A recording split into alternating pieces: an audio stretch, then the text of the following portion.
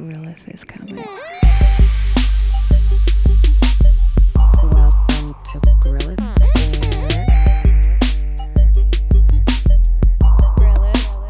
Cycle 2.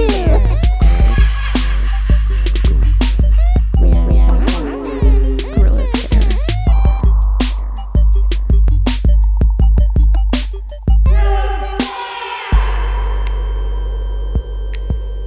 We're back. We're back. You've missed us, I'm sure. Here we are after like 5 weeks off. Yes. We're bringing you a whole bunch of episodes that we've worked really hard on and continue to work hard on. And we're just really, really, really excited for what's to come. Yes. So right off the top, we want to amp up your excitement. And you should listen to every single episode that ever happens. Yes. I agree wholeheartedly. If you have forgotten us while we've been away, I'm Kira May. And I'm Tara Canangera. And we are Grillith. Yeah. Well, we're the grills. The grills of Grillith. That's Fair. right. We don't know what Grillith is. Yeah. Maybe that will be revealed soon. Yes. With your help. Yeah. What's this month been like for you, Tara? It's a month of new beginnings. I'm coming out of that hazy fog of August, and my body's adjusting to this gradual temperature change. I don't know what to wear because sometimes I'm a little too hot and sometimes I'm a little too cold. It's a bit disquieting. September. Yeah. You have to bring all your clothes because, you Yeah. know, like in the morning and the evening, you need them. And It's you need true. to be naked in the middle of the day. Yeah. Yeah. Too many different types of clothes are being worn right now. But that's not a real complaint. I have to say that this summer has been really wonderful. And our hiatus was pretty great, I think. We had time to just chill out, work on ourselves. My skin is a little darker. I tan. As a brown lady, I get even browner in the sun. It takes about 5 seconds.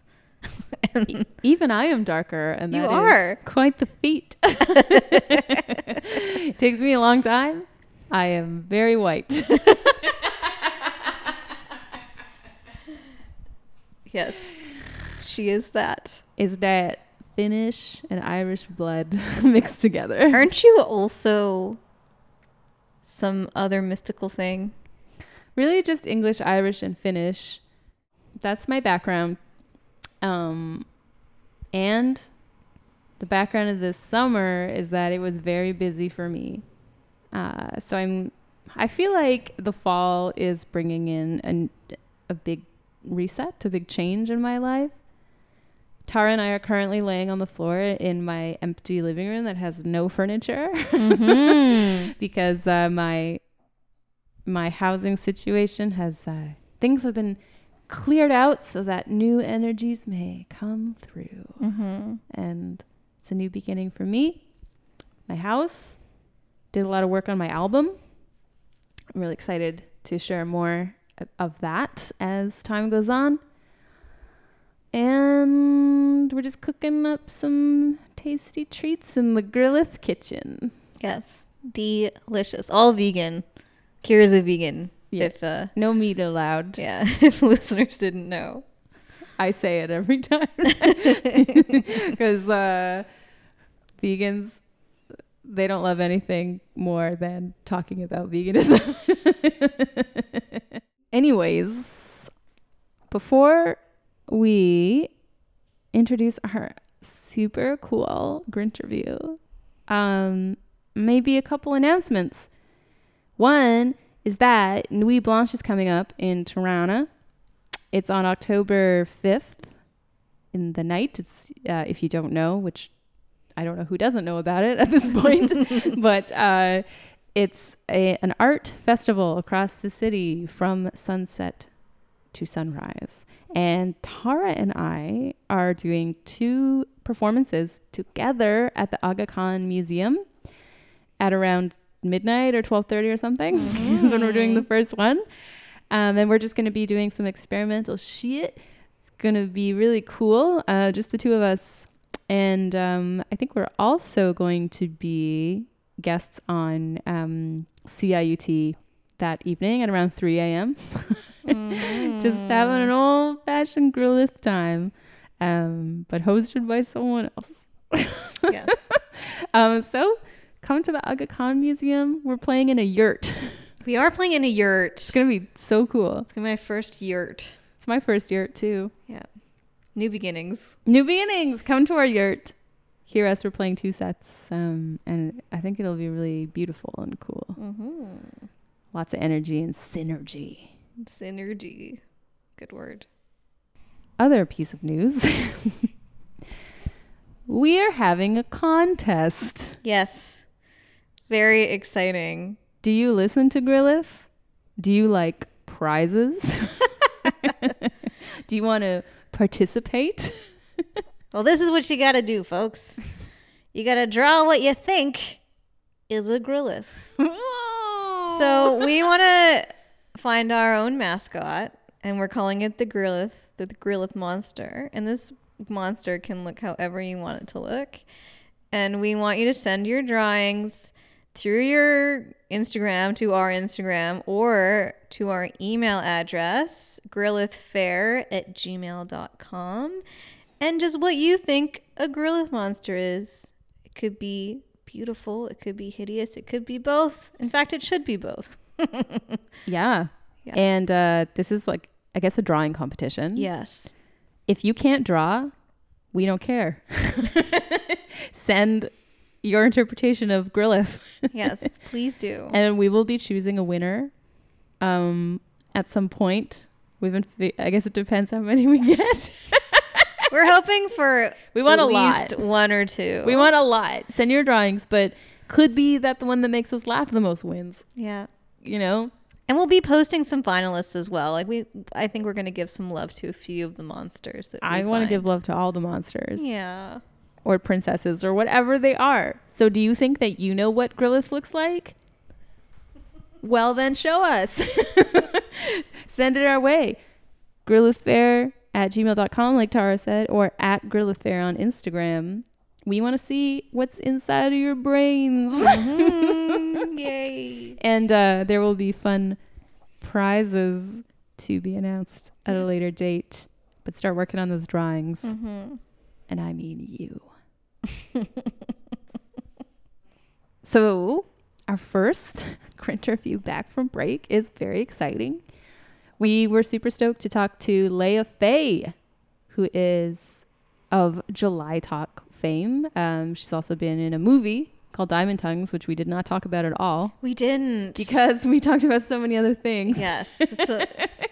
It's a pretty in-depth interview. Yeah, and she's very much a mentor and all-around fabulous person. So we're super stoked to share this Grinch review with you all. Mm-hmm. She had a lot of really awesome things to say about the Me Too movement. That's obviously still on everyone's minds. It's still pervasive in our culture, which is a good thing. Something that I mentioned that I briefly touched upon, which I didn't really go into much detail about, was Anita Hill, who is a lawyer who accused Supreme Court Justice Clarence Thomas of sexual assault.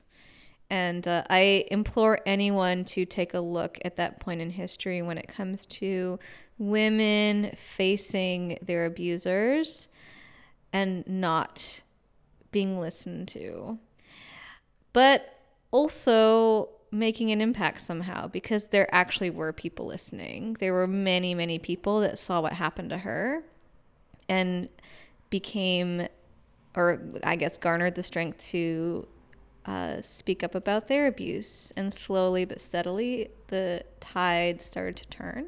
So I, again, implore anyone to take a look at these points in history. And of course, these are not the only ones. There are many, many, many. So take a look. And enjoy this Grinch review with Leia Faye. Yeah. Boop.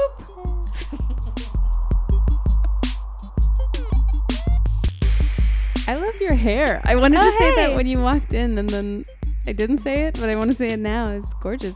Hey, thanks. Yeah. It's fun Yeah. to switch it up.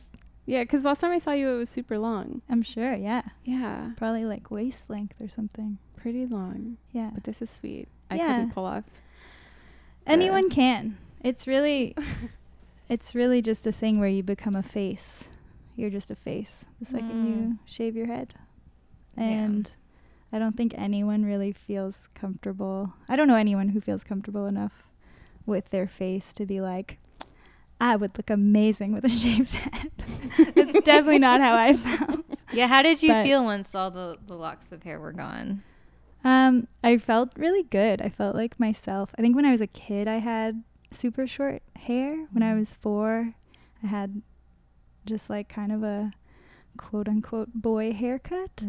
and I loved it so much. And I remember it started growing in, and I went to the hairdresser, and it was like this grown out kind of weird mess of hair, and they cut it into a bob. And I remember crying and wanting it back to the way it was.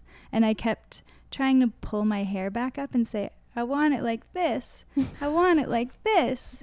And say shorter. Yeah. But I was 4 and didn't know how to communicate that properly. And so they just put a hair clip in it. And I was like, no, not like this. I think also my mom had short hair growing up when I was growing up. And she would always kind of like get mad at the patriarchy and then shave her head.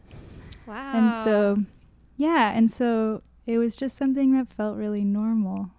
And losing all the hair was kind of like, I feel like myself. And then hearing, I don't know, and then like seeing people say things online or like having it become a point of attention was what made it feel like an issue all of a sudden. Yeah. Whereas when I went to this great salon called Vacancy Project in New York City, and there's this hairdresser there named Masami Hosono, and they specialize in like gender neutral haircutting, which is just the idea that, you know, there's no such thing as like a men's haircut and that's one price, and a woman's haircut and that's another price, because normally women have to pay more for haircutting. And also just that it's not like you go in and you have a style in mind and then they're going to take that style and feminize it or masculinize it based on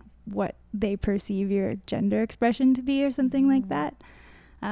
So I really wanted to go there, and I loved it, and I recommend it if anyone's looking for a haircut and is going to be in New York City.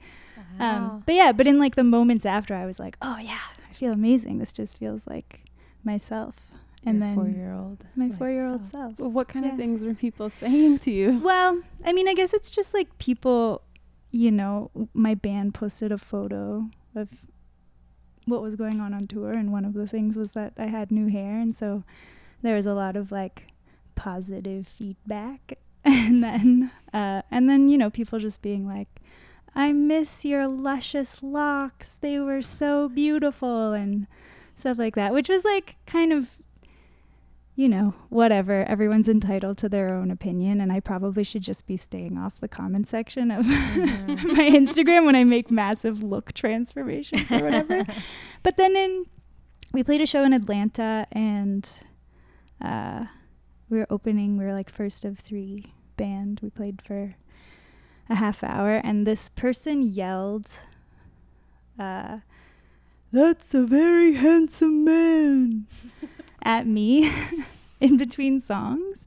And Oh at my first I God. thought they were like just a fan of the band who liked Peter, because like that's something that happens very often. Like, you know, someone's like, Peter's hot, or like whatever, you know, making some sort of asshat comment or whatever. And then I realized that they were talking about me because they yelled, lesbian.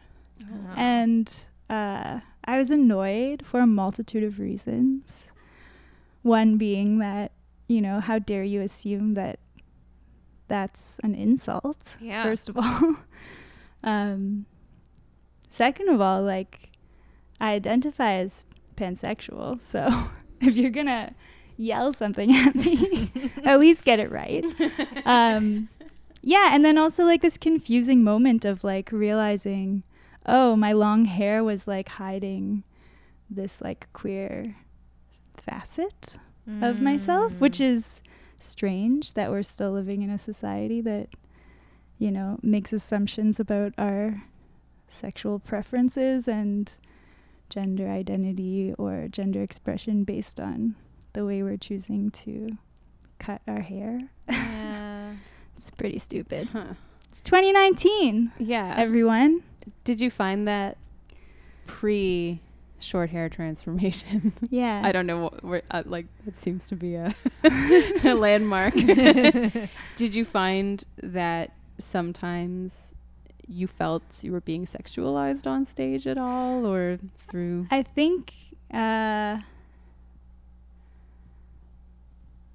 that definitely when we started the band, I was performing femininity in a way that felt more like typical and empowered. And at the time, I was spending a lot of time at Buddies and Bad Times, and like was doing some performance stuff there, and seeing a lot of drag performance and learning a lot about gender identity and gender performance and, you know, like queer theory and stuff. And I think to me, like, I felt pretty empowered to be performing femininity in a way where I would like watch drag makeup tutorials and like wear a lot of leopard print layers and like slowly take them off and kind of try and perform femininity with like this, I don't know, what to me felt like kind of a more masculine twist or something like that. And that felt good for a while, and then all of a sudden it didn't, because I realized that I don't think that I was being, like, I thought it was hilarious to wear like tiny spandex dresses and thought that everyone understood what I was getting at. And then realized that it's like, oh no, like the industry is different than that. Like the industry is, at least at that time too, this was like back in 2012, 2011, something like that. And things were like far more binary back then. And also because they were more male dominated, it's just like you couldn't really go a day in the industry without someone reminding you of the fact that you're a woman. And so, yeah. And so then I think I kind of like, also I used to bleach my hair back then, and bleaching my hair was starting to hurt my scalp a lot. And I was like, I think I just want to grow my hair out. And then the longer my hair got, the more masculine I wanted to start dressing and appearing. It was like this weird like balancing thing. So yeah, I don't know. I guess it's just like, I wouldn't say that the amount that I felt objectified or sexualized had to do so much with like the way I wore my hair, the way I dressed. It's just kind of like always there. Yeah. Sometimes. Yeah. And then other times totally not. Yeah. I wonder what it must feel like to have, because it's funny the way you talk about your hair and that experience. We've been talking about my hair for this whole time. You weave this beautiful It's this tapestry metaphor, of you know who you are, and it made me think, I wonder if only that person that yelled those terrible things at you could hear all those beautiful words about like who you are, why you made these certain decisions. And sadly, in those moments when people yell things at you, you don't have the luxury of saying all the beautiful things that you just said. So how did you feel in that moment? How did you deal with it in real time? Because when you are faced with something like that, some people are really good at reacting. I've noticed I have a few friends that are performers, and if insults are hurled at them, they know exactly what to say. They know exactly what to do. But I don't, when I get criticism like that, I haven't had anyone like hurl insults to me on stage. based on the type of music we do. But I think like anytime I've been in a situation like that, there's like a whole lot of processing that happens immediately, and I feel really stifled and uncomfortable, and I don't know what to say. So I'm just curious to know what you did in that moment when you're like, what? How dare he? Yeah, we went like, I think also like because we were an opening band taking up, you know, and even just physically on stage, like there's one band's massive setup and then there's another band's massive setup and then there's the 5 people in my band trying to perform in this like tiny space in between all of their synthesizers, and like there's 3 drum kits on stage, and so you're already kind of feeling, you know, it's like it's not your stage. People aren't necessarily coming to see you, and so that definitely had something to do with it. And then I think also having this, I had, you know, cut my hair maybe a week prior or something, so this was the first time that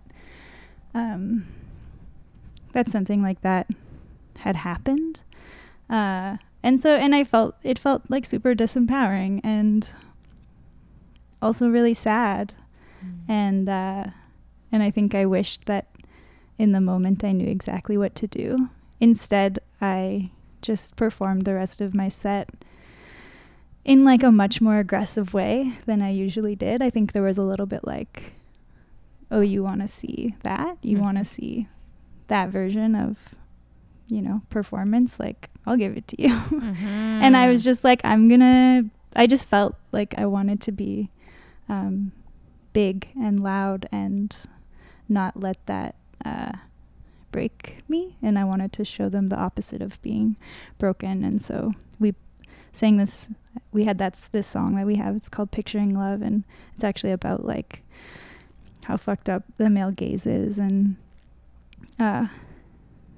mainstream porn and like all of that kind of stuff, and the way it affects women and also men and just people in general. And so I got to just like scream the lyrics to that song and feel empowered in that way. And then I got off stage and I got back to the green room, and I like holed up into a little ball and laid down and just told everyone what had happened, and everyone was like very consoling and understanding, and you know, the right amount of like back rubs and hugs and like cracking jokes about how fucking stupid that person is.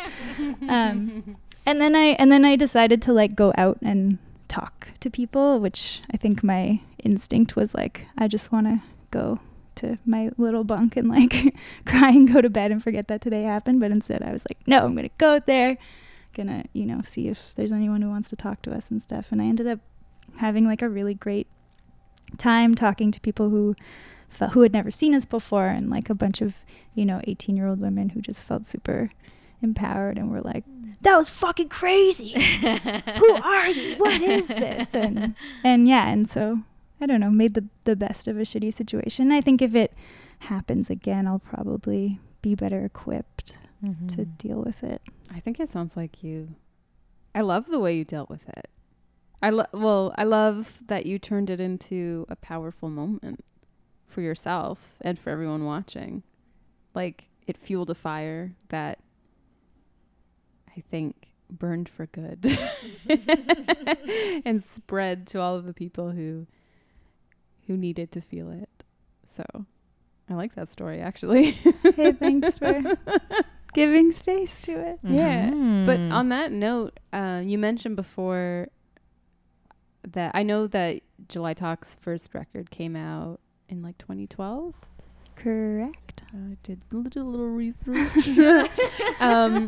It came out like 4 times, but the first time was 2012. Yeah, I have questions about that too. Yeah. But I'm just wondering what it's been like for you and your band, but particularly being do you identify as a woman? I think so. I kind of feel like a skeleton most days. But yeah. But I want to say skeleton. A female presenting skeleton. Yes, totally. Oh my God, best term ever. Female presenting skeleton. I like I mean, that. isn't that all we really are? Yeah. At least It in this room. I don't want to make Kind of. assumptions about No, you. I'm there. It is, with also some fat. Yeah. Oh, yeah. A little and extra. Guts.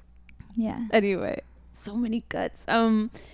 But you've been a female presenting skeleton in a band sort of before, during, and since the Me Too movement. Yes. And I'm wondering if you've noticed, like, what has that been like? And because also you're sort of in the public eye, you know, and like, have you noticed changes or differences, or what's your experience been generally of that changing tide? Oof. I know. It's a big one. Yeah, it's a large tide. Yeah. It is. Well, I'd love to get both of your perspectives on this also. Yes, of Of course. We talk about this quite a bit, actually. Yeah. Yeah. On our own time and on microphone time. Yeah. I kind of think it's changed everything. And there's so many complicated feelings about how people have been fighting to be seen as equal human beings, movement after movement, since the beginning of, you know, a certain type of civilization. And so the fact that it took stories about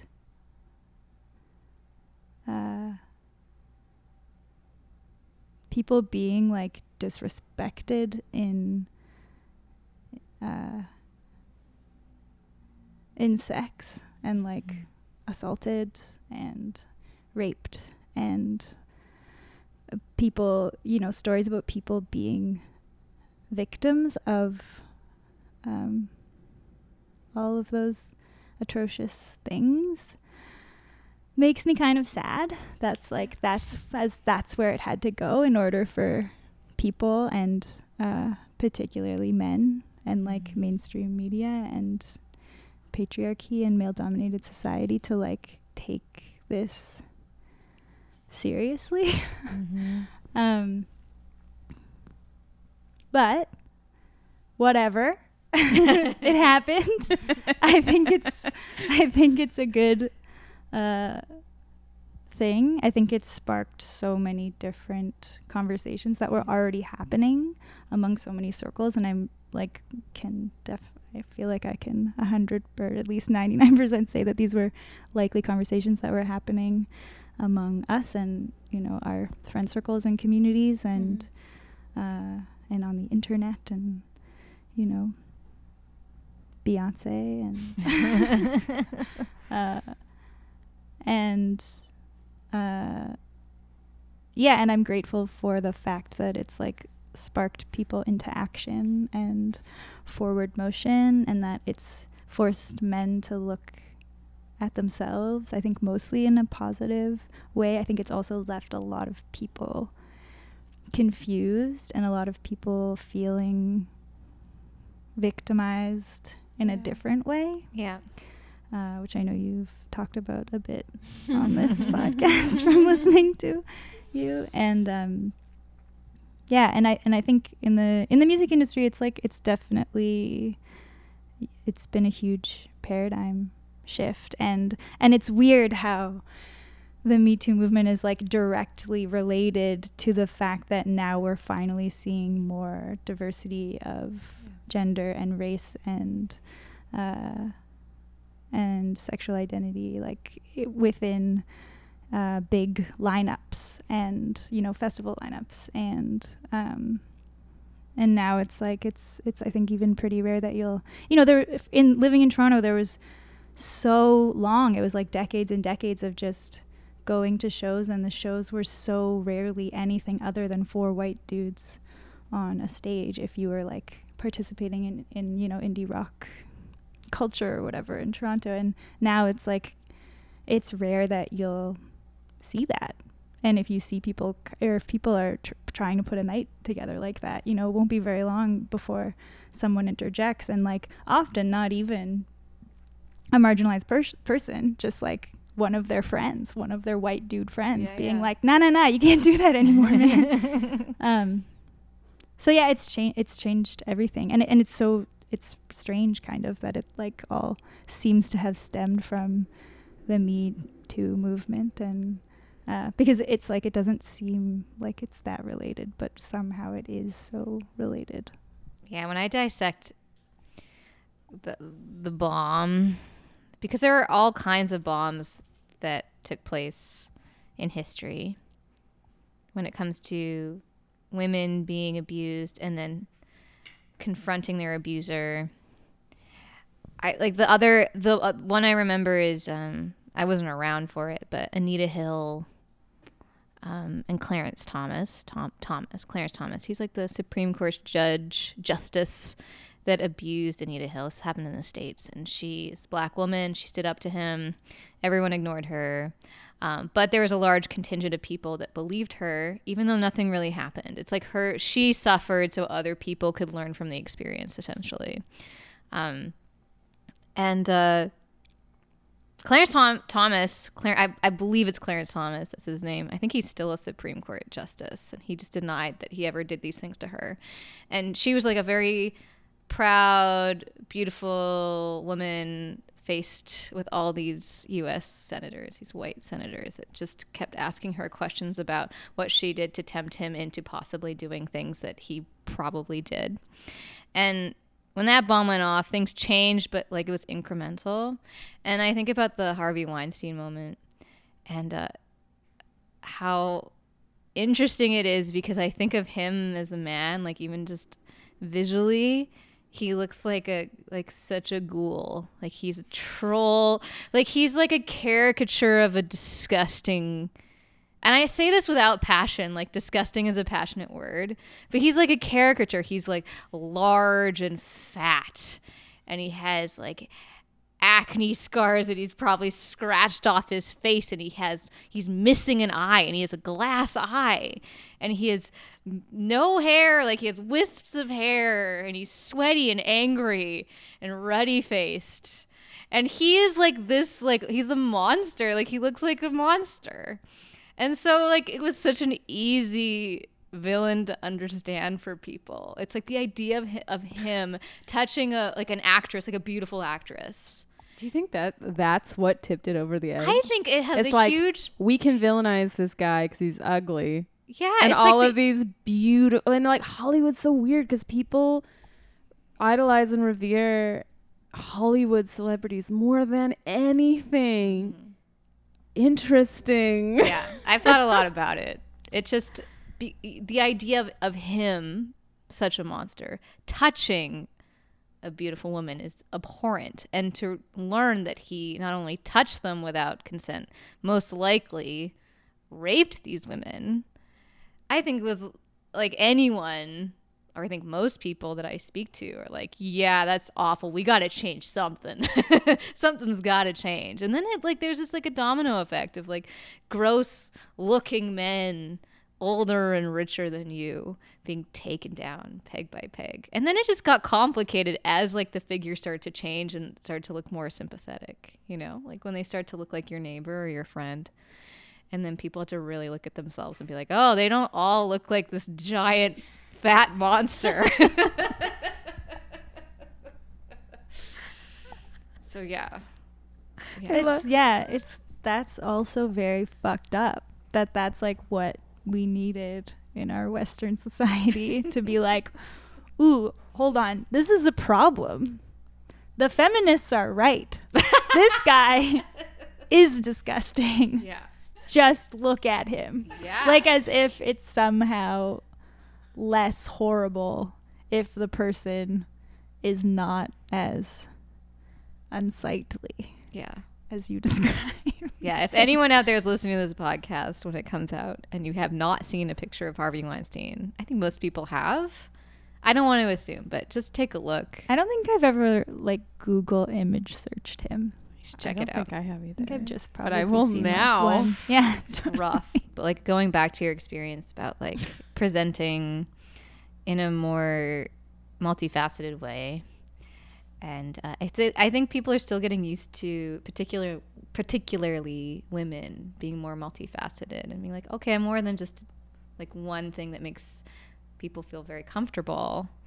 And I know a lot of female musicians and people in the entertainment industry that kind of manipulate themselves in order to kind of fit something that's like palatable to a lot of people. But now I like see this beautiful change that you exhibit clearly.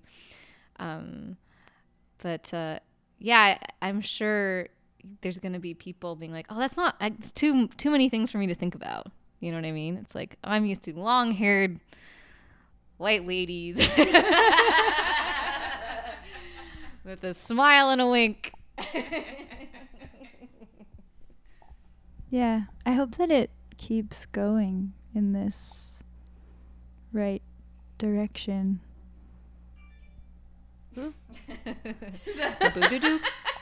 Have you noticed a change in the way colleagues treat you? So like your peers, like male colleagues and peers. Since cutting my hair? Or even just since the wave. Oh, the Me Too movement. Yeah, definitely. I think, I mean, like I have some very sweet male friends who have just, you know, that they would like write me an email or send me a message just being like, hey, I just want to acknowledge that I don't know, it's like they're acknowledging their maleness and acknowledging I guess like just the changes that are happening, and then like my role in that and their role in that, and just kind of being like I love you, keep going. Like I see how this might have been harder for you in some ways, but not always, but like, you know, I believe in you, keep going or something. I don't know. It's like, yeah, there's been some of that for sure. And I think also throughout our career as a band, these have been things that I've been like always tried to be somewhat vocal about, and, you know, like being pretty adamant about hiring you know, non-white men, no offense, but just like that is generally when you're looking for techs or sound people or tour managers or, you know, anyone who can be hired. It's just like that is generally the pool that the majority of the pool that you're picking from. And so yeah, we've had a pretty steady tour manager and sound person work with us for, I don't know, be out on the road with us for like 6 years, and then we kind of recently stopped working together and have now found each other. We all just kind of burnt out and needed a break. But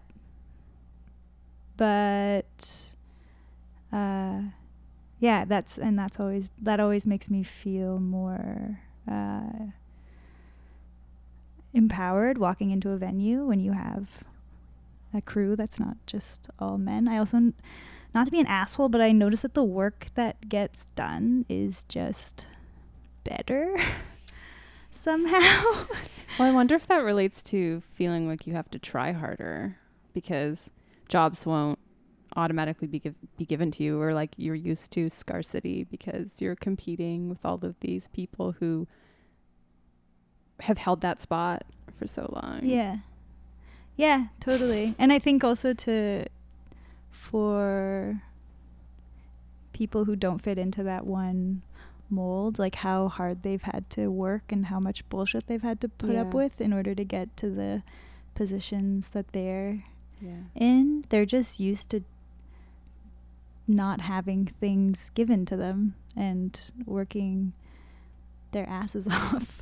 And I think it also speaks to just like what a balance of like feminine and masculine energy coming together can do, like the power in that. And I don't even necessarily think that has to do with gender expression or your sex organs all of the time, because I think that, you know, we've worked with a lot of female identifying people with very masculine energy and a lot of male identifying people with a lot of feminine energy, and when there's like a nice mix of all of it, I think that's just like when it's the most harmonious. It's a really nice place to be. Yeah. Well, even within ourselves, there's a mix of Absolutely. masculine and feminine energy. And I think sometimes one is more powerful than the other in a person, but I think always the goal is to balance them actually and pull from each one. Mm-hmm. So, because we are all just skeletons. Back Like, to for real, skeletons. You know? And maybe yin yangs a bit too. Yeah. Skeleton yin yangs. I want to say that I think the world needs to be done with mean male sound people at venues. Oh yeah, for sure. I want to like say that clearly and directly to whoever's listening. Everyone complains about it, and I will complain about it forever until shout it out. I just have to, because I go through cycles of just being bored of it, being nonchalant about it, then being furious. Just whatever show I play, there's always a sound guy there who does not trust me, does not understand what I'm doing, does not attempt to try to understand. And it's infuriating. And I feel like I need to, like, it's cycling back. I start from the beginning every time. I have to, like, prove to the person that I know what I'm doing. Yeah. And then sometimes I'm too exhausted. I don't care. I'm like, I don't need to prove to you that I know what but I just want a moratorium on mean, old... Not always old. Sometimes younger. Sometimes young. But anyone can be a closed-minded asshole. Yeah. True. What was your worst sound person experience? I mean, a lot of just commenting on how I look. One dude, I won't say where this happened, but I was walking to the stage and he said I had a big butt. What the? He started commenting about my butt. Didn't you say he, like, because it was a venue with a small stage? Yeah. And he kind of looked behind you and you're like, oh, like, I guess your butt will fit on the stage or something like that? Your butt's gonna, it could fit. Or he just was commenting about my butt and he said it like a few times. A few times. But. Were you playing by yourself? I wasn't. Was your whole band there? My whole band was there. Did they know that it happened? Yeah, they were just creeped out by it. Did they say anything? They're all sensitive men, and they observe from a distance, and we talk through it. None of them are confronting people unless they feel like I'm in danger, which hasn't really happened. I've never felt like I was in danger. There have been a few times where someone creepy will come up to me, and then I'll see one of my band members kind of just step forward, kind of never confrontational, but just like crafty and savvy about it. But my band is full of men, and they don't really get any. There are no trust issues for them. I mean, sure, sometimes mean sound dudes will be mean to them, but in a very different way. Usually because they're exhausted or cranky, or they're not, like, troubleshooting sound is really challenging, so you can get really cranky. But sound guys tend to trust them way more than they trust me, and I feel such ire. I get so angry sometimes, especially when I'm right about something, some issue, and then they challenge me on it. Or you just have a butt. And I have a big butt. Anyways, I know people have worse stories though, but that was one that stuck out because he brought up my bum a lot. There shouldn't be any of those stories. Did you complain to, like, the owner or anything? I didn't. Because maybe you can tell me who it was. I know you probably don't want to say it. Yeah, I'll tell you off. Internet, but you can tell I me can't remember off. his name. But I'll tell you where and how. But that was quite a few years ago. Yeah. This part can be cut out, but if you want. Oh yeah. Something happened to Tara recently with a performer, and it creeped her out. I'm telling your story. No, you can Sorry tell about it. that. But she ended up the next day emailing the music director and saying what happened, and he apologized and then had the artist apologize to you, Yeah. which I was so proud of you for Thank taking control. you. Hopefully an apology is enough.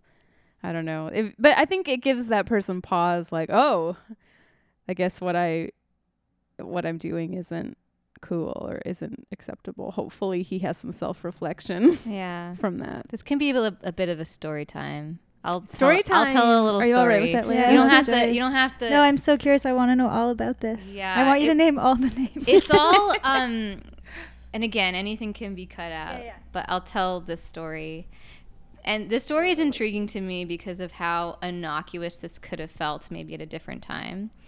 But I was playing a show. I was hired just as a side person playing trumpet in this. I won't name names, but. Later she will. I was playing trumpet in a project, and I was just hired to do a rehearsal in the show. It was some festival out in the West End.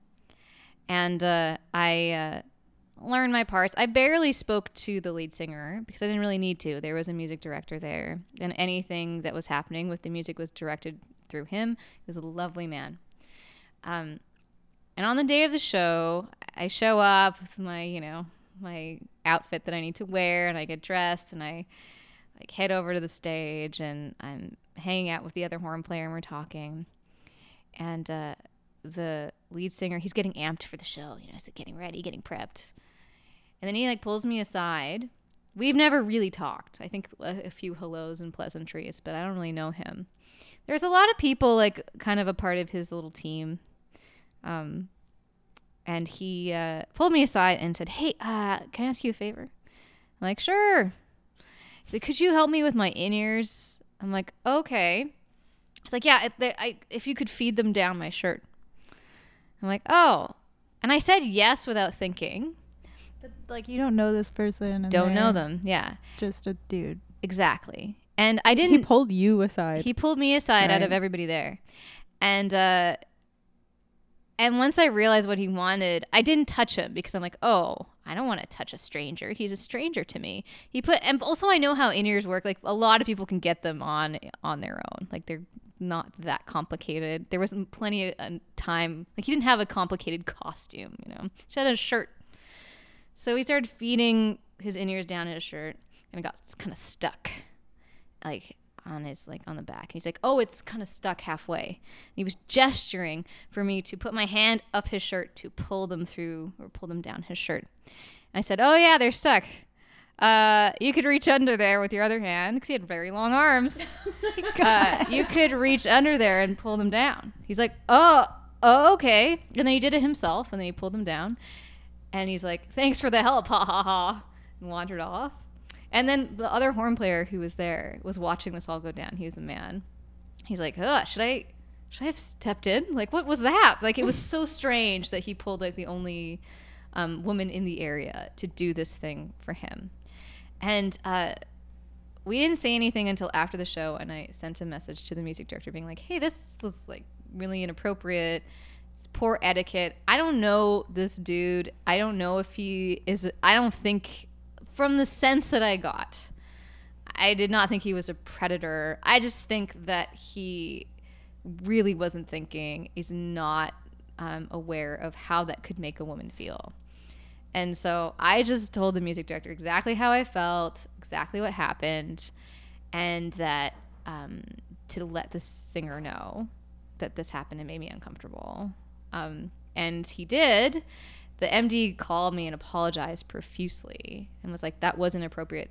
You did nothing wrong." He was really lovely. And then the singer sent me an email apologizing, saying that he had no idea. He was like, "I had no idea. It was a really busy time. I was about to go on stage, and I was just in my own head." And that's all fine and good. But that is for any men that are listening, which I'm sure there are. I think there are. Don't ask ladies to touch you. To put their hands up your you know shirt. what I mean? It just Unless doesn't- it's obviously there has to be consent. And I guess I did say yes, I would help him, but it was like a very, very strange thing to do. Definitely. And yes. Yeah. Yeah. Well, also, wasn't his whole regular band there? Yeah. Like, in terms of asking someone to get into your, you know, the personal space of the area between your skin and your shirt. Like, isn't there someone here you know better than me, a person you've never met before? Exactly. Who can help you and potentially have to touch your body? Like, it's so strange that, and like, I'm sure, you know, maybe he could argue that it was a completely like innocent misinterpretation of like his own weird theory of why you would ask a woman to, like, because women know more about like what, like have better fine motor skills or like know more about clothing or like but Maybe he thought it was gay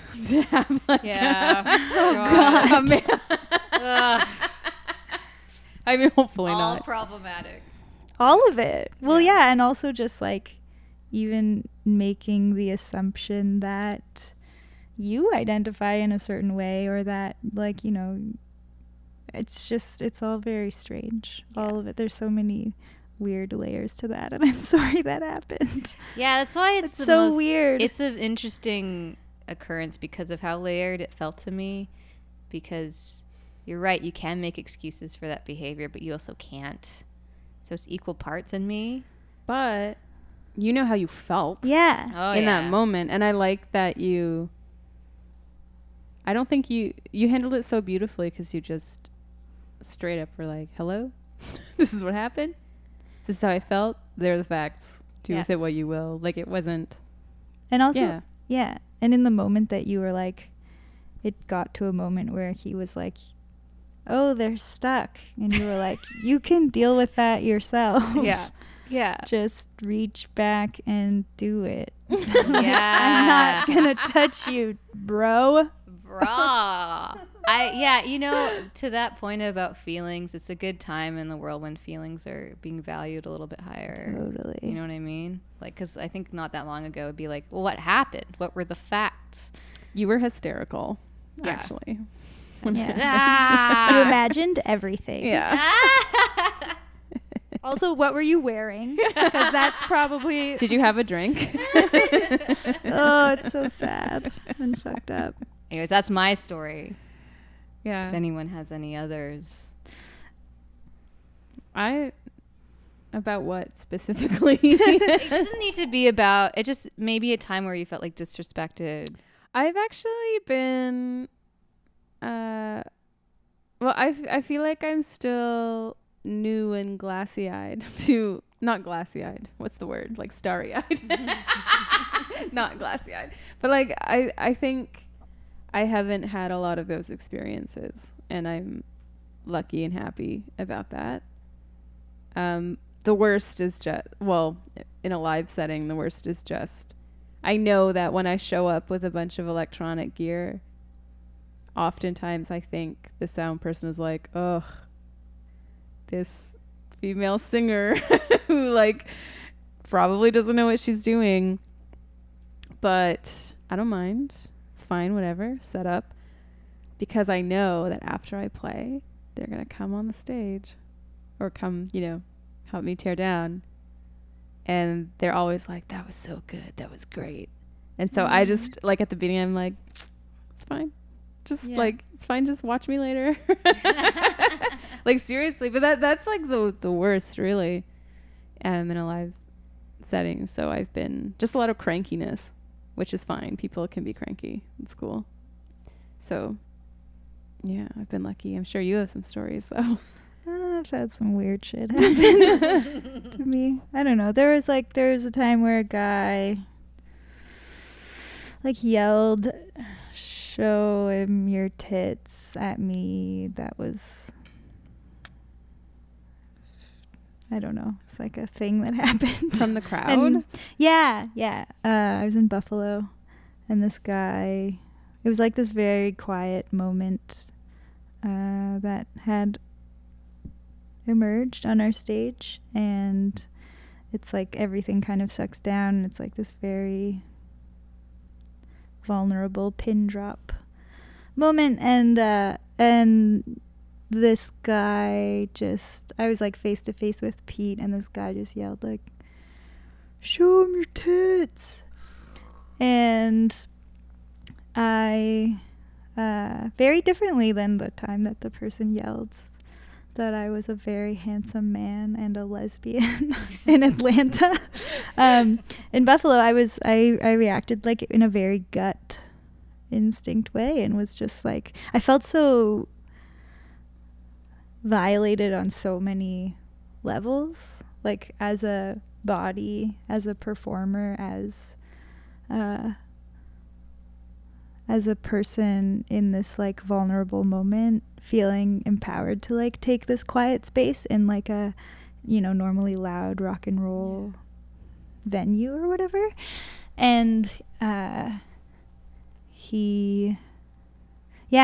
and for him to like just think that he could say that, I just felt so like, who do you think you are? And you know, you know nothing about what this band stands for and is fighting for, and so I called him out, and like Pete called him out, and we, like, my band stopped playing, and we turned the lights on and like figured out who it was and got him kicked out, and then found out that he tried to punch one of the bouncers no, it wasn't him. His father tried to punch one of the bouncers on the way out of the venue. So that was also an interesting twist to the story, because it's just like, oh, that's where that came from for you. That kind of toxic behavior. And it was and it was like this really wild moment, like we were on the end of, we had released our album in September, and this was like mid-December, we'd just been on the road constantly, and we were all exhausted, and it was like the second last night of the tour, and I was just like so not okay with that. And also, you know, I think I was like on day 1 of my period, so I was feeling extra fiery. Love it. That little estrogen surge, I was just like, no. And then I ended up like writing an open letter to him that night, as I was like laid in bed trying to fall asleep, and kind of addressed it to him and just like society in general. And, you know, I think closed it with something like, it's 2017, like, here's to, or maybe it was 2016, I don't remember, but anyway, it's just funny that I feel like we keep saying that every single year. It's 2019. It's just like, come on, it's 2019. What the fuck is your problem, dude? Like, oh God. yeah. Well, Anyway, and there's like, it kind of like had a little small blow up on the internet in the way that, like, you know, a little indie Canadian band can, or whatever. And it was interesting. Somehow got a lot of traction in Brazil. I think because there's like a lot of a real big need for like counter voices to like shit that goes on there, and there's people who are working really hard to fight and fix some things. Yeah.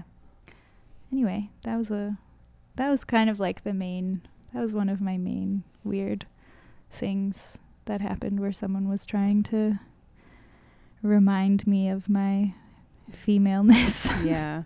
It sounds again, though, even though the tactic was different, that it became very positive in the end. With the letter. Well, I mean, all these things, it's like your story too. It's like all these things, I think, just make us stronger, and also like being surrounded by a community of people who are like-minded and going through similar things, and being able to like process this stuff with each other, like it all, and I love everybody wins. I love that in that moment your band was with you, and they were like, no. Will that stand? I actually, if we're all cool with it, this is a good segue into the famous July Talk show. Because you guys, speaking of all this fiery intensity, you guys are sort of especially known for your live shows, which are can be wild, unpredictable, and very exciting.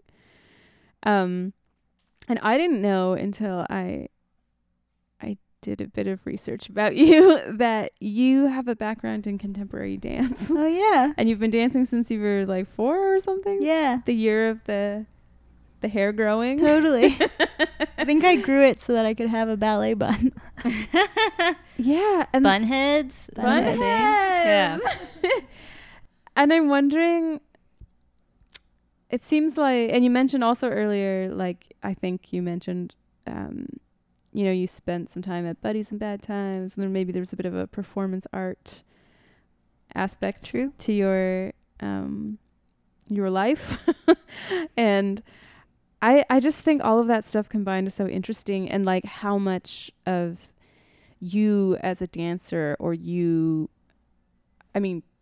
playing music on a stage is performance art, but how much of you as a dancer, you as a performance artist melds into July Talk? I think probably good question. Yeah. I think probably a huge amount of it. I don't know. When I was a kid, I remember being like pretty shy, devastatingly shy. Me too. And going to like my first day of school and crying, and someone talks to you and you just cry. That kind I can relate to that. Yes. And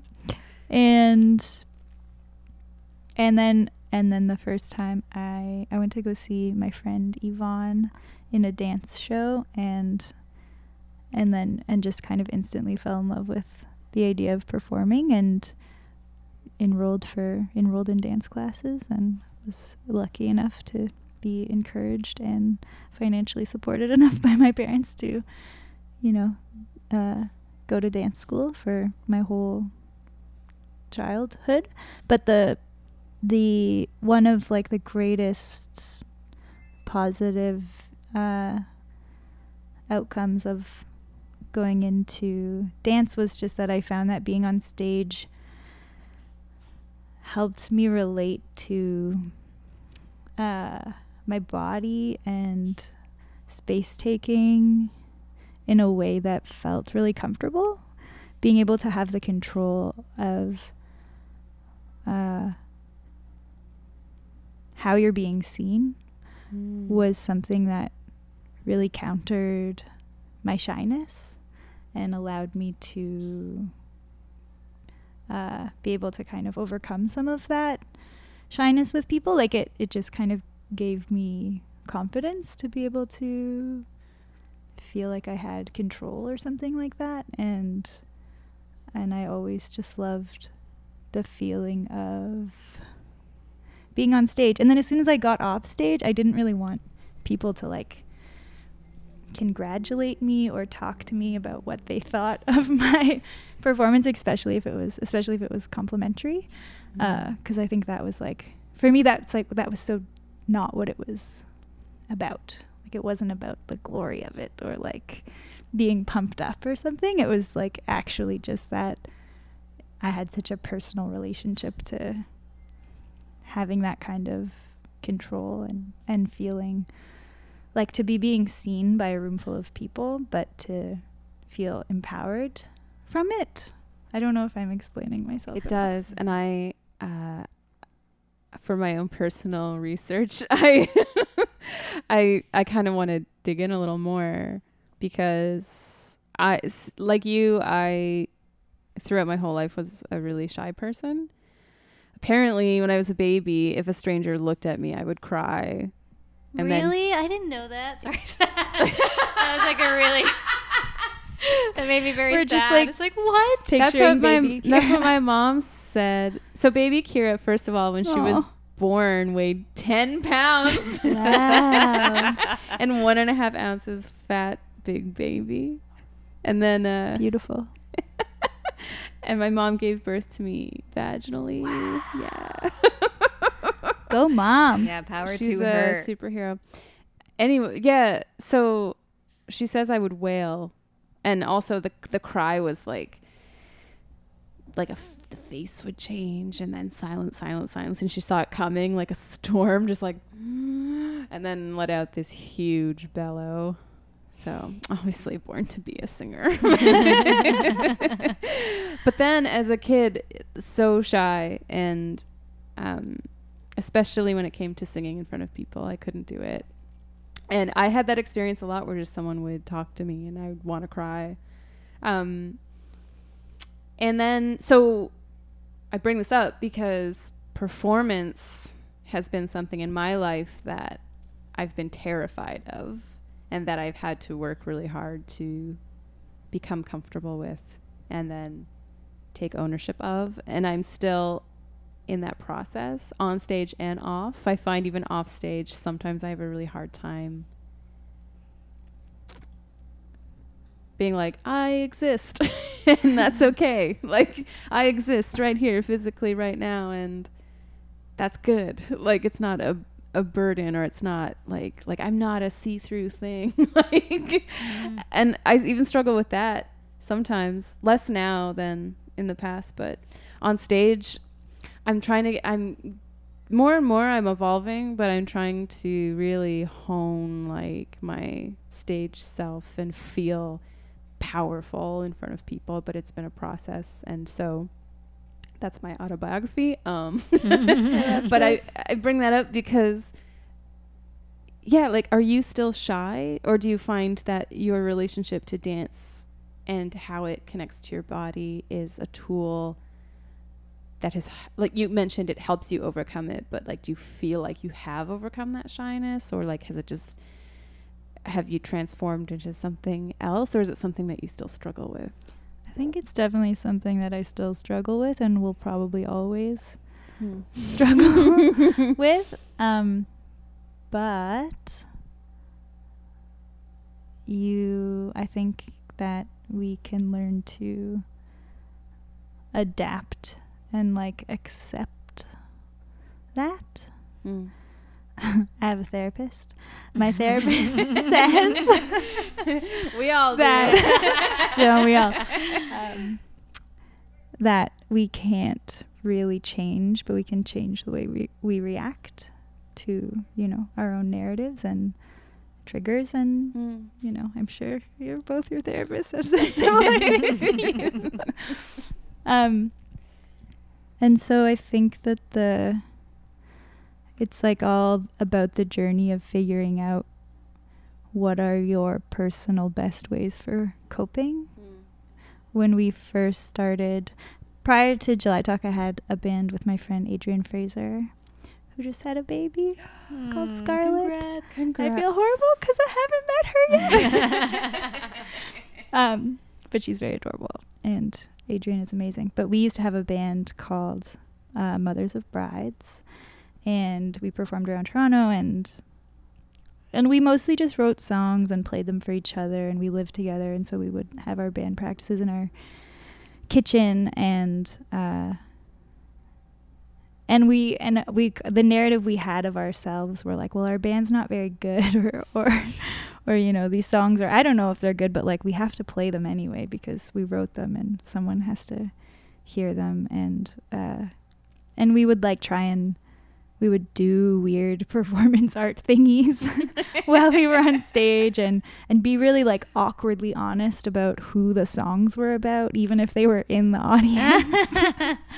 And that was like kind of our way of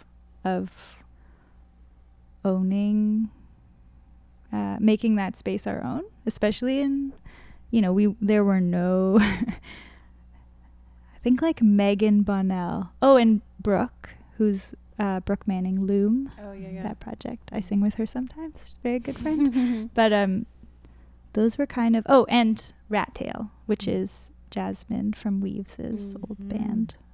I was and still am huge fans of all of those people. But that was kind of like, you can count those acts on 5 people, and those were like the female identifying humans in the city making music, and every single night there was a different band to go see, but none of them were like very few of them were female identifying.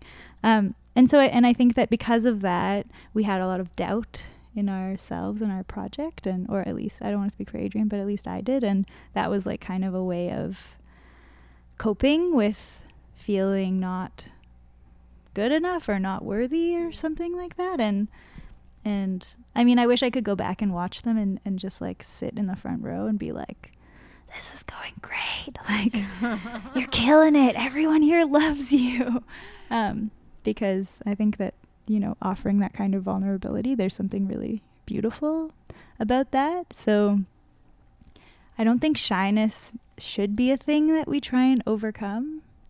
We just work with it. But more a tool to use. And just like, I don't know, when July Talk first started, I had this poem that I would always read before I went on stage, and like I would carry stones around with me. I am a fan of the Crystals. I know you're. I've heard. And I've heard you're a fan of the Crystals. I was admiring your crystal. Oh yeah. And I have a video that I watched before every show. Oh, is it the... Okay, great. you explain. I What is watched it? from RuPaul Drag Race season 8. I loved Chi Chi DeVayne. And I loved her lip sync of what's it called? I'm not... and I'm telling you I'm not You're gonna love me. going. Dreamgirls. Dreamgirls. What's it called? Jennifer Holiday. Dreamgirls. I can't believe I'm forgetting the title. Anyway, And I'm telling you. is that what it's called? I forget. I feel like there are many lyrics in the song that could be the title. Anyway, Chi Chi's lip sync versus Thorgy Thor. Did you watch it? Yes. This is like one of the only... I haven't watched enough RuPaul's Drag Race, but this is like the only season that I've watched. It's the first one that appeared on Netflix. That's true. Yes. I think that's why. Yeah. Yeah. Now they're all up. Yeah. Just saying. But so this is the one. That lip sync. I mean, there are many legendary lip syncs, but that one, I just like Chi Chi gives it. She gives it, and it's so inspiring to me. And also, I love that song, and I love Jennifer Holiday's voice. It's just like the perfect thing. And I watch it before every performance to feel those Chi Chi vibes, because you just see like the, not desperation, but the determination that she has, and she's like meaning. I mean, she's just lip syncing the song, for goodness sakes, but she means every word. She's like, I'm not going like I'm like. Oh, it's so good. And I Instagrammed it once, and then Chi Chi messaged me a heart. Oh my gosh. And that was like the best best thing ever. Yeah, I Still get one of my top queens. I feel like before shows, because I'm actually a pretty, I don't know even know why I say actually, but I'm like a true introvert, and that I need quite a bit of time to process anything that's happened with people. So anything that's happened with a person, there's usually equal parts time that I need to spend alone. And before a show is, I've probably mentioned this before, but I call them my pre-gig sads. I don't know why I assigned sad, but I noticed that my energy just goes like way down. Like, ooh, I feel like a slow robotic shutdown where I like can't talk to anyone. I mean, I will never, because I'm always like, I try to be considerate, and everyone's working together, and sometimes people need me before I play, but I usually find a way to disappear. And I just need to like sit by myself and not talk to anyone, because then when I'm on stage, I feel like there's so much energy that needs to come up. And then after that, then talking to people and like friends and family and people that come, and I'm so I used to feel bad about it. I used to feel really bad about my pre-gig sads. Probably why I named it. I would tell my band members like, guys, I'm having the pre-gig sads, so I'm gonna go hang out over there alone at the bar. Be like, yeah, it's cool, you know. But now I'm like, no, this is my time. Now I think of it as like the pre-gig glads because it's like time that I can spend with myself. I usually try to do one thing similar to you. One thing, this is a new practice that makes me happy, something super simple. It's like, you know what? I'm going to get an oat milk cappuccino or something small, like, you know, like a nut milk cappuccino. Something that I can digest, and like a treat, like some small thing that doesn't have to do with the performance, just something that would make me happy every day, that isn't expensive, that's just small, that actually makes a huge difference. I'm like, I feel good. I have this one little tether, maybe. Tether. Self-care. Yes. It's beautiful. Have you ever seen that self-care bingo thing? Oh my God, no, what? Go on. My friend showed me this thing called self-care bingo, and I wish I had one on me. I have one on my fridge, but it's exactly what it sounds like, and it's a bingo board, except each space is a different act of self-care. And you can just kind of refer to it. I refer to it like pretty regularly because it's just on my fridge, and it's a thing that me and the people that I live with like to do when we're together in the kitchen at the same time. Just like, did you? And then you just kind of go through it, and everyone says whether they got one or not, and then the goal is to get a bingo. But they're just simple things like that. Like, it's like, I did something that I enjoyed. I moved my body joyously. I talked to a friend. I was gentle with myself. I brushed my teeth. I got dressed. I took a shower. Like, things that are so simple and under a different lens can feel like just tasks on a to-do list that you have to do. But amidst all of the other ones, just, I don't know, you're just always smiling by the end of it. I want one. Yeah. And I like, love go self-care. outside. Like, go outside is one. Yeah, just go for a little walk. Do you, when you're in your pre-gig sads, is that what it's called? Pre-gig sads? Or slash glads. They're both really. Your pre-gig state. Is your body tense or nervous at all? Or is it No, actually. super low energy? It's very low energy. I have a theory that your body's conserving energy for this thing you're about to do. Yeah. But I'm not That you, makes so I sense. don't know. No, I think you're right. I don't have any, I just kind of feel a bit ragdoll-y. Just, I don't get a ton of I get anxious energy in my day-to-day life. On stage, I actually find I'm pretty relaxed. It's more just like mental gymnastics, maybe. But I don't have like, when you were talking about being a dancer, I was, 'cause I remember I watched a music video, I think when it came out, and you choreographed it, right? This is somehow a segue into a question, but like I was like somehow made it here. But I remember not knowing when I watched the music video that you were a dancer, and it's a black and white video, and you guys are like kind of doing this beautiful push or pull. It is push and pull. Oh, it's push and pull. I didn't even mean to do that. But it's really a beautifully like shot, like a visceral. Also, Pete looks awesome in that video. Yeah. like so just intense. so like you I guys love it. like the kind of in like physicality and intensity that you guys both exhibit. It seems very natural, and something that I struggle with quite a bit. I'm like a pretty solitary. Like I don't move a ton. I've always like loved watching people that have like such command of their body. That's why I gave you the noisy microphone. Yeah, it's like I'm a statue. so still. Economy of movement, you know? Just small gestures, you know? Like, but I was going to ask you, I mean, you're a trained dancer, but Pete because he seemed very, like, you guys seem like a beautiful contemporary dancing, like, team or something.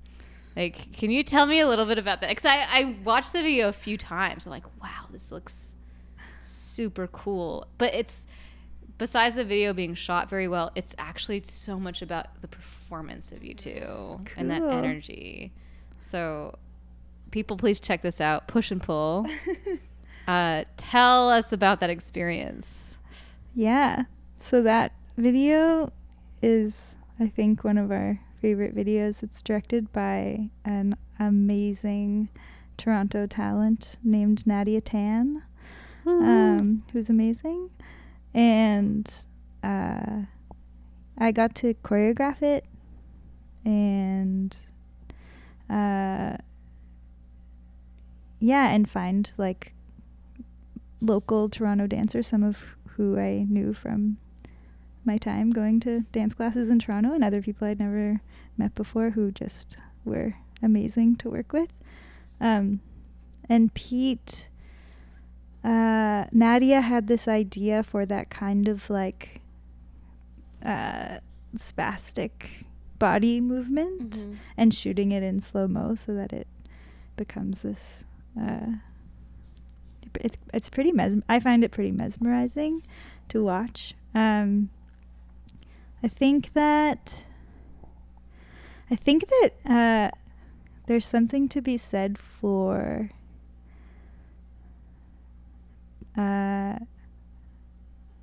dance, but then also just the act of or striving for embodiment, because I think both are pretty captivating to watch when you're seeing a performer do one or the other on stage, but that an embodied performance is actually often more interesting than someone who is dancing or a trained dancer. And I'm no expert, like I don't really know what I mean by that, but I think I know what it feels like for me to feel in my body. I guess that's what I mean by embodied, is just like the feeling of being a whole entity of like your soul and like your physical self.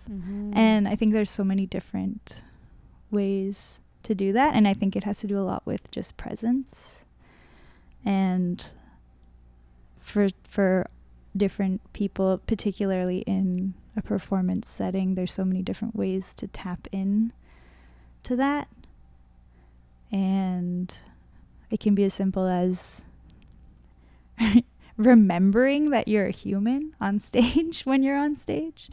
It's really easy to, I think, get caught up in our own heads and our own fears and judgments and the thought of like what people are seeing and what people are feeling from us, and forget that I'm just like a sack of bones and skin and organs and a heartbeat. And even just the fact that I'm like standing here breathing breath and having blood move through my veins is like this miracle and gift. Just to zone out for a minute on that. And so and I think that Pete's a pretty intense person when he performs, and I think he does things to snap his body into that mode as well, and it's something that we have bonded over since the day we met. I remember the first time I went to go see his band perform, he was hitting a chain on a piece of wood as a percussion instrument. And in my band, I used to hit a giant atlas with a hammer for percussion and bang knives together. So we kind of saw this meant to be in each other, and that was like this interesting level of intensity or something like that. But he'll do things like he'll like slap himself in the face on stage. So Marilyn Manson. I guess, yeah, it's like, but it's also a means of, I mean, it's like, it's hard for me to understand because I wouldn't slap myself in the face unless I was like having a really bad tantrum or something. But for him, it's like I think it almost is a form of self-care, or like of snapping into a version of himself that feels more grounded or something like that. So I guess my question for both of you is, like, do you feel good being still on stage? Like, when you say that you watch people and you're mesmerized by their dancing, is it something you watch and you wish you were doing? Or like, do you feel empowered in your performance state? You know, I go back and forth because I think part of the way I've grown to perform is by kind of being pretty still and then doing what I can with little movements to bring everyone forward somehow. It's just kind of maybe like something glowing, and then people being like, what's that? And then finding their way to me, you know. And on good days, that's how I feel. And then I think wanting to move more has a lot to do with like deeper things than being a performer. Because like when I was a child, I was like a heavier girl. It's pretty heavy. And I had all kinds of issues with my body. I wasn't in control of my body. And so it was beautiful the way you talked about how you had control, or there was a space for you to find control and how you're perceived. Because that was something I struggled with quite a bit. And being larger, and I also have a seizure disorder, which I haven't had a seizure in a very long time, thankfully. But you truly don't have control. You don't even remember not having control. They are just moments that are lost. They're lost moments in your life. And it all had to do with my body. And so for years now, I'm learning how, because my body was not doing what it could do or what I wanted it to do, my brain became this solace and a place that I'm like, well, if I don't have all of this stuff happening down here, well, at least I have this I can kind of fire at all cylinders and go here, there, and everywhere. But then as I started to get over these issues, when I started losing weight, and then when my seizures subsided, there was like this whole body that didn't really know how to be used. Like, it's kind of like I remember even just like walking around and like people swinging their arms, and I would be like kind of Tin Man styles, like to myself, you know, Tin Man styles. And only now am I becoming more comfortable in like understanding the full capacity of my body, and it's pretty late in the game. So I admire it. And I don't know if I'll ever be the type of person that can like run out on stage, and I don't know if that's meant for me, but there's this dream of understanding that side of myself, you know? Does that make sense? I think though, like, the thing that's most compelling to an audience is to see the artist doing what is authentically them. Totally. It doesn't really matter what it is. And I, for one, when I watch you perform, the stillness, it's very meditative. And it's kind of got this like mesmerizing quality, like the glowing object you were describing. And it's like a part of it. And it's like, I wouldn't force, like, I think it's, yeah, like explore the dream. Explore it. But I don't think there's a need to force anything, because I think it's like when you're being the most authentic, that's when you're the most in your body. That's my little thought. Oh, you guys. Well, it sounds like you're able to like if you're able to summon a crowd towards you without being like, in Toronto, come on everybody, come closer to me. You know, that sounds like some, like you said, authentic, embodied power.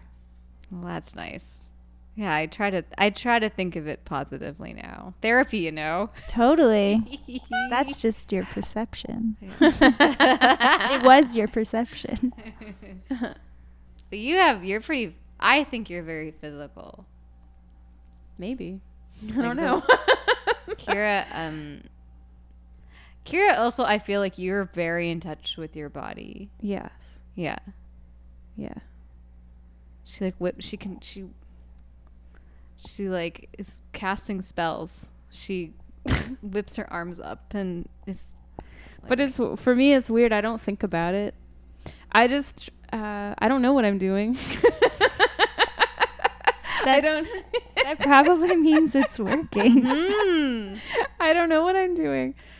My goal on stage is just to sort of disappear, if that makes sense. Sometimes it works. Whenever I notice myself like, oh, I am singing right now, like that, then I feel off. But in terms of movements, I don't know. I don't know what I'm doing. I guess I'm just having a moment. Like I'm just there. It's not very eloquent. I don't really. sounds like great present-mindedness. Yeah, totally. If the goal is, I mean, obviously in disappearing, you're not actually disappearing. No. but I feel like I understand the sentiment of wanting to basically like leave your ego out of it. That's the thing. Like step out of the way so that something bigger than me can come through. I think that's my goal. And sometimes I felt like if I've got too much, not too much, but like gear that I'm working with in front of me, I find it a bit stifling sometimes, and I'm trying to have a bigger band now so that I can do less in a live show, because I find I have to be careful around the gear. I've like unplugged things and moved knobs and like during live shows, and it's a mess, but a human experience. And so I think like when I'm on stage, I just want to feel really free. Yeah. That's it. Okay, this is the question more for like my curiosity. Okay. Which I'll is see just what I can do. just about the first self-titled July Talk album. Uh-huh. I noticed that it was released in 2012, and then something magical happened, and then it blew up in 2015. And from what I understand, went gold in Canada, and you guys got like a Juno Award and lots of cool cred and stuff like that. And I feel like that's really rare for an album to come out and then Come out again. Come out- and then come out again. and then like blow come out up, again. right? So how and why? I mean, have it's no, cool. I'm so happy, but I have no idea. I think partially persistence. I'm sure much to the dismay of many people who just don't have the acquired taste for July Talk, and there are so many of them out there. And hey, no hate being thrown your way from this gal. I'm fine with it. But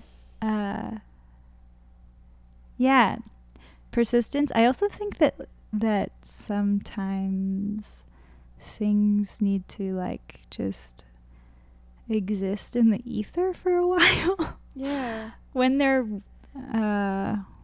weird or something. Not that, I understand I'm in like a pop-centric alt rock band, so maybe we're not that weird. We get played on the radio. But I think there's a lot of things that are like slightly confusing about it for a lot of people. Mm-hmm. But technically speaking, we released the album on our first record label, which is an independent label, in 2012. and we had our album release at the Horseshoe Tavern. And then it came out a year later with the help of Universal. It's also complicated because it was like there was EMI was involved somewhere in there, but then EMI became part of Universal. And then we realized that we just had to tour and that we loved touring, and everyone had part-time jobs or full-time jobs in the city. But we just like thrived and felt so alive being on the road, and found a really natural way to build an audience, and which really kind of, especially at the beginning, just felt like meeting friends all over Canada. And like, you know, you go to Regina or Saskatoon and play for 7 people and make really good friends with them and sleep on their floors, and then the next time you come back 3 months later, they've all brought you know, their own 5 to 7 people, and and then, you know, next thing you know, you've like sold out the 80 capacity pizza spot in Saskatoon, and then we would keep writing and recording, and but then would have have our album coming out in different places, and then would have to go introduce the album down at South by, and then go to Germany, and then go to the UK, and so we kept recording, but then songs just kept being added to the album, the first self-titled album, as like deluxe issues and reissues and like the Germany version and the Netherlands version and the UK version and the Australia EP or whatever. And so we were able to like release our album once, release it again, and then release it in a bunch of different places. And the whole time we were just touring and honing the live show. Yeah, so it took some time, and I think a lot of it was probably just persistence and like not giving up and finding things to do. Like Josh and Pete have always had a film company on the side called Vulture Culture Films, and they made a lot of videos for local Toronto bands. And so also I think no one in the band was relying on July Talk as like all of the eggs in the July Talk basket. Like everyone kind of was doing other things. I had a like live art feminist performance collective with 2 pals that I went to school with, and we were always up to other things and putting on shows, and everyone was kind of like experiencing this separate identity from the band, and then and so July Talk got to remain like pretty enjoyable. I think that's probably why it survived, because it remained enjoyable and like an outlet, just like this podcast. Yeah. We talk often about how it's good to be more than one thing. Yeah. Take the pressure off the things. Totally. Yeah. But I like that because there's this idea of like what a record cycle is, and that cycle doesn't always give the work enough simmering time or enough life. It's almost set up, it seems this way anyway, that like it comes out, get some press, tour it, and then it just dies. Yeah. But it doesn't die. It keeps on living. It keeps on living in people's ears. It lives when you play it, when you play it live. So I like this thought that it can come out however many times you want, or like you can keep it going if it means something to you and that's what you want to do. Yeah. And who knows what it would be like if it came out now. I mean, obviously I think it would sound different, but the ways in which the industry has changed and how the idea of a label has changed, and the idea of even an album, not just an album cycle, but like an album, has totally changed. I'm still into albums. So am I. I'm still an So album am I. girl. Yes. I'm Me making too. one. Yes. There have been people offering unsolicited advice, like, just do singles. Yeah. Oh, really? Put your singles up. And I'm like, no. Like, Making there will be singles coming off of the album, but I need to make the thing. Yeah. I like large pieces of work, I think. Yeah. It just feels so satisfying. Yeah. I agree. Speaking of making an album, that's my segue into what are you up to now? What's July Talk doing? What are you doing? Plug-in time. Not just July Talk, but anything that you are doing. Oh, yeah. Well, at this moment, most of it is July Talk related. I maybe knew that. Yeah.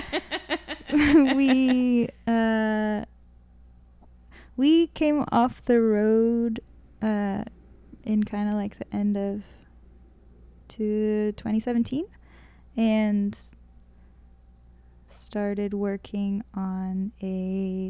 just writing new songs, but also had a bunch of wild family stuff and health scares and life changes and a bunch of real life grown-up shit happening. And most of us were burnt out and didn't even know what that meant and had to figure out what that meant for each of us individually. And so it's been like a nice settling of dust and learning process. And, like you can only be so functional or productive as a human being if you're not home for 9 months a year, like, or if you're only home for 3 months a year or whatever. Like, there's only so much you can do in the way of fostering relationships with loved ones and having a relationship with yourself and your mental health and all of those things. So I think there's been like a lot of growing up that we've all done in this time where we've all been working on album number 3. It feels like there's been some needed changes that have happened in terms of team. Like, we've recently switched management and we're working with 3 amazing people at Six Shooter on their management company. Shauna DeCartier, Helen Britton, and Emily Smart. And it's been really great to be, just like feeling like we're being taken care of in a different and new way. Not that we were being abandoned or not taken care of before, but it was time for a shift. And it's wild how identity shifting, first of all, and also just how uprooted that those kind of changes can feel when you like have a certain climate and ecosystem around you for so long, and then all of a sudden you change it so that it's entirely different. There's so many things that have to fall into place. So that's what we're doing right now. But we're also working on music. We'll be in the studio like Thursday, Friday this week. We're putting some finishing tracks and finishing touches on our album. We wanted to get it out as fast as possible and then have just kind of realized that it's going to take a little longer. And we want it to be, we want to do it right, and we want it to come out in a way that's meaningful so it doesn't just not exist. And then also we're doing, like, we've done some other things in effort to, try and be the change we want to see at the world. Nice. I'm sorry, that sounds so cheesy. Be It's the just, change. it's like, I don't know why. I feel like I saw that like a meme on like a cloudy sky or something, and it just came out. But we've developed a relationship with this school that's in Thunder Bay called Dennis Franklin Cromartie High School, and we wrote a song with some of the students there, and they're putting on a festival that we've kind of like helped out with a bit. And it's kind of meant to bring a non-Indigenous and Indigenous audience together in Thunder Bay to kind of celebrate the universal language of music, but also to kind of look at some of the serious problems that have been going on there for a long time. So that's going to be September 14th, I think. September 14th and 15th.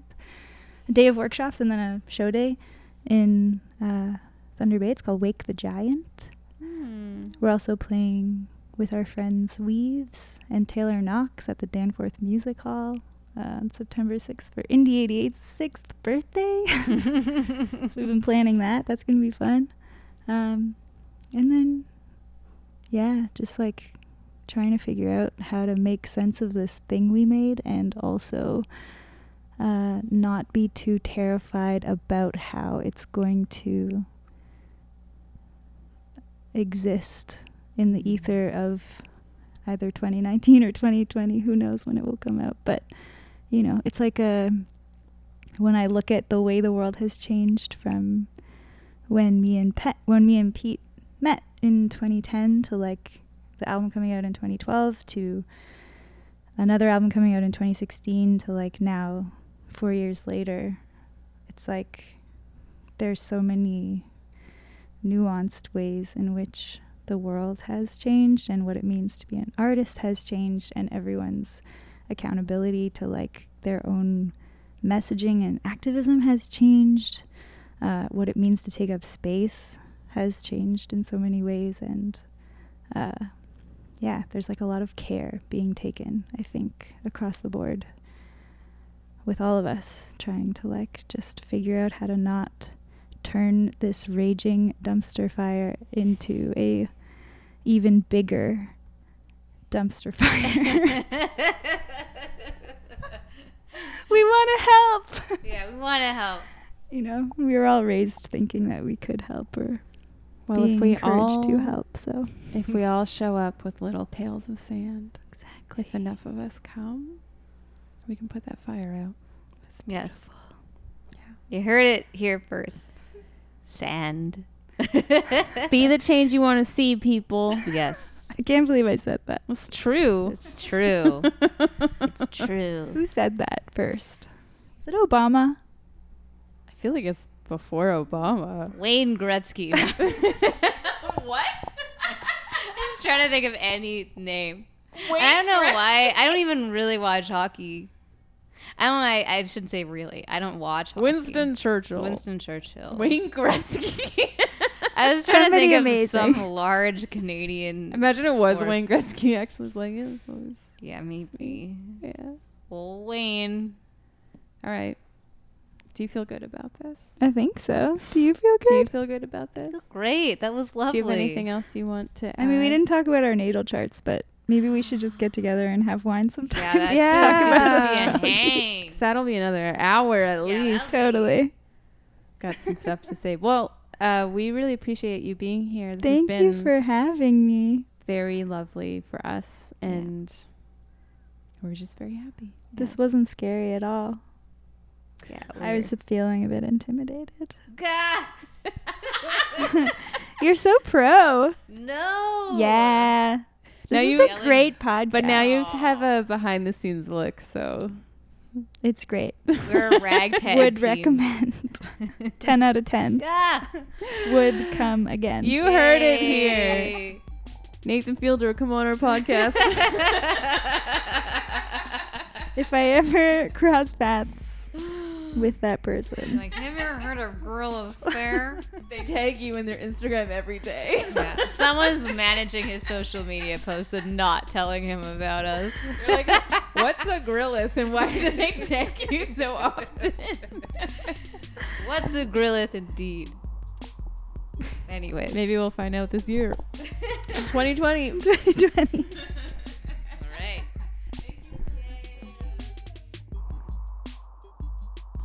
Yes. What a gem. She is a gem. A sparkly Virgo gem. She's a Virgo. Yes. I guess that was just mentioned. But I don't know if it was mentioned, Oh yeah. but she is a sparkly Virgo gem. Oh. So Virgo season. So that was our first episode of Cycle 2. Thank you for listening again to this first episode of many. That was Leia Faye of July Talk. You can follow her on Instagram at Leia_Faye. And you can also follow her on Twitter at Leia_Faye with an extra Y. So Fayy. And you can follow July Talk at July Talk. Also, julytalk.com. Really getting my broadcaster on Yeah, today. we're real broadcasters. We're just so happy she was here to talk to us, and we're so happy about the episodes that will be coming to you in the coming weeks. We're very happy. I'm just saying how happy we are. Oh my God.